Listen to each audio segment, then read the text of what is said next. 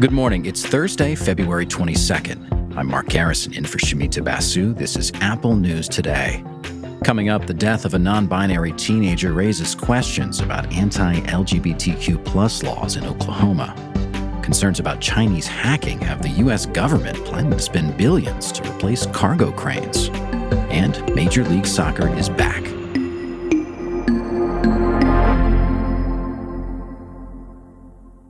But first, let's take a quick look at some other stories in the news. We're seeing some of the first impacts of the Alabama Supreme Court ruling that frozen embryos created through IVF are legally children. The University of Alabama at Birmingham is suspending IVF treatments while it considers the legal repercussions. Alabama IVF patient Jasmine York told CBS about how frustrating the ruling is after spending years and thousands of dollars trying to get pregnant.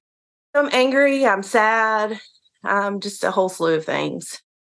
Boeing has removed the head of its 737 MAX program. The move comes after a panel blew out of an Alaska Airlines flight in midair. Last month, the FAA blocked Boeing from expanding its 737 MAX production line while its manufacturing is under review. In Israel, the military's top lawyer said some troops in Gaza are under investigation for criminal offenses and other misconduct. That includes the destruction of property, looting, abuse, and excessive force. The announcement comes amid international criticism over civilian deaths and mass property destruction.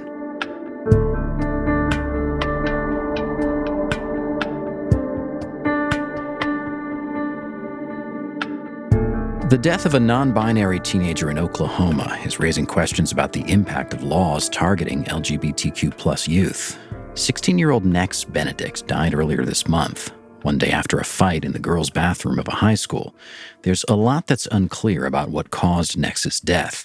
Police say they're waiting for autopsy and toxicology results before they decide whether to refer the case to prosecutors for potential charges. Nex's grandmother, who's adopted Nex, said Nex was bullied by students for more than a year. It started a few months after Republicans passed a law that required public school students to use bathrooms that matched the sex on their birth certificates. Nex's grandmother told The Independent that Nex told her they were knocked down during the fight and hit their head. Nex had multiple bruises and scratches. Their grandmother says Nex was suspended from school for 2 weeks. Nex reportedly wrote in text messages that they were feeling dizzy, nauseous, and might have had a concussion. Nex later collapsed and stopped breathing and was pronounced dead at the hospital. Oklahoma legislators have been pushing to pass even more laws that affect the LGBTQ plus community. This year, they've already proposed more than 50 anti-LGBTQ plus laws. That's more than any other state, according to the ACLU. The head of Oklahoma schools has been a vocal critic of LGBTQ plus rights, and he has ties to a conservative activist who posts anti-LGBTQ plus content on social media. Haya Raichik has millions of followers and has frequently criticized teachers and administrators who've supported LGBTQ plus issues, and Raichik has posted about Nex's school before. Threats of violence often happen around the country after her posts. NBC News tracked nearly 36 threats against schools, libraries, hospitals, and businesses, which came after posts on her social media accounts.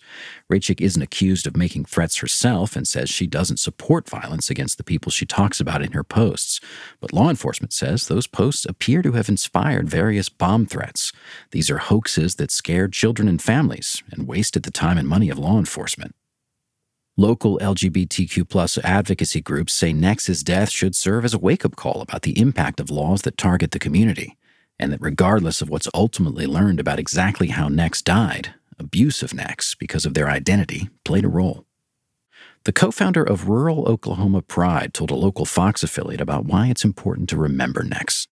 We're going to light a candle in both memory and showing support, not only for that person, but for that person's family, as well as all the other lives that have been affected.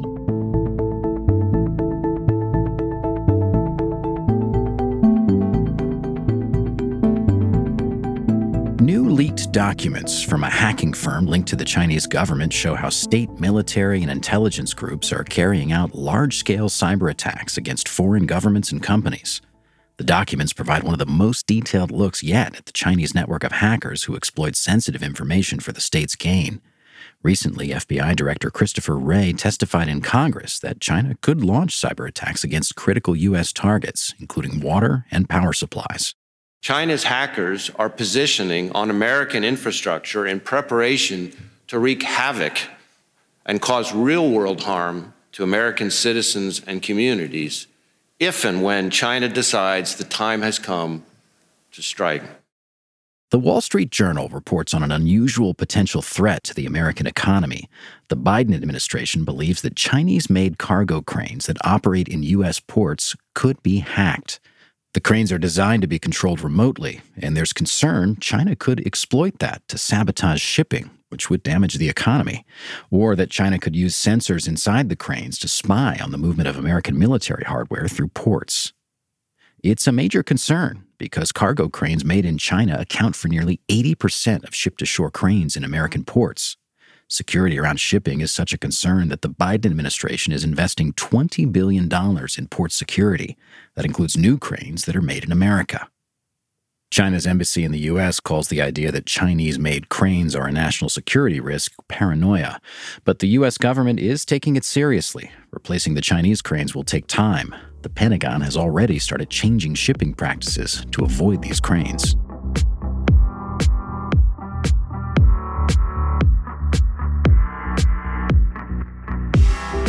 Finally, the MLS season is now underway, starting with a victory by Lionel Messi's Miami over Salt Lake City last night. This is Messi's first full season in the league, and the team, part owned by David Beckham, has signed up other big stars too. Taylor Twellman, lead analyst for MLS Season Pass on Apple TV, talked about how strong Miami is looking. They're going to be the team to watch, mainly because of the pedigree of the players, but more so people are very curious in a league built on parity. Can you buy yourself a championship? I think that makes it a very intriguing watch. Twellman says the quality of play throughout the league is hitting a new level. I think a season where everyone's trying to start a little bit faster, a little bit quicker, a little bit stronger than in years past. But now as the league gets more competitive, as owners spend way more money than they're used to, I think historically this league's going to change now because of that. Messi is 36 years old, nearing the end of his career. The big question for Miami fans is having Messi enough to bring home the MLS Cup?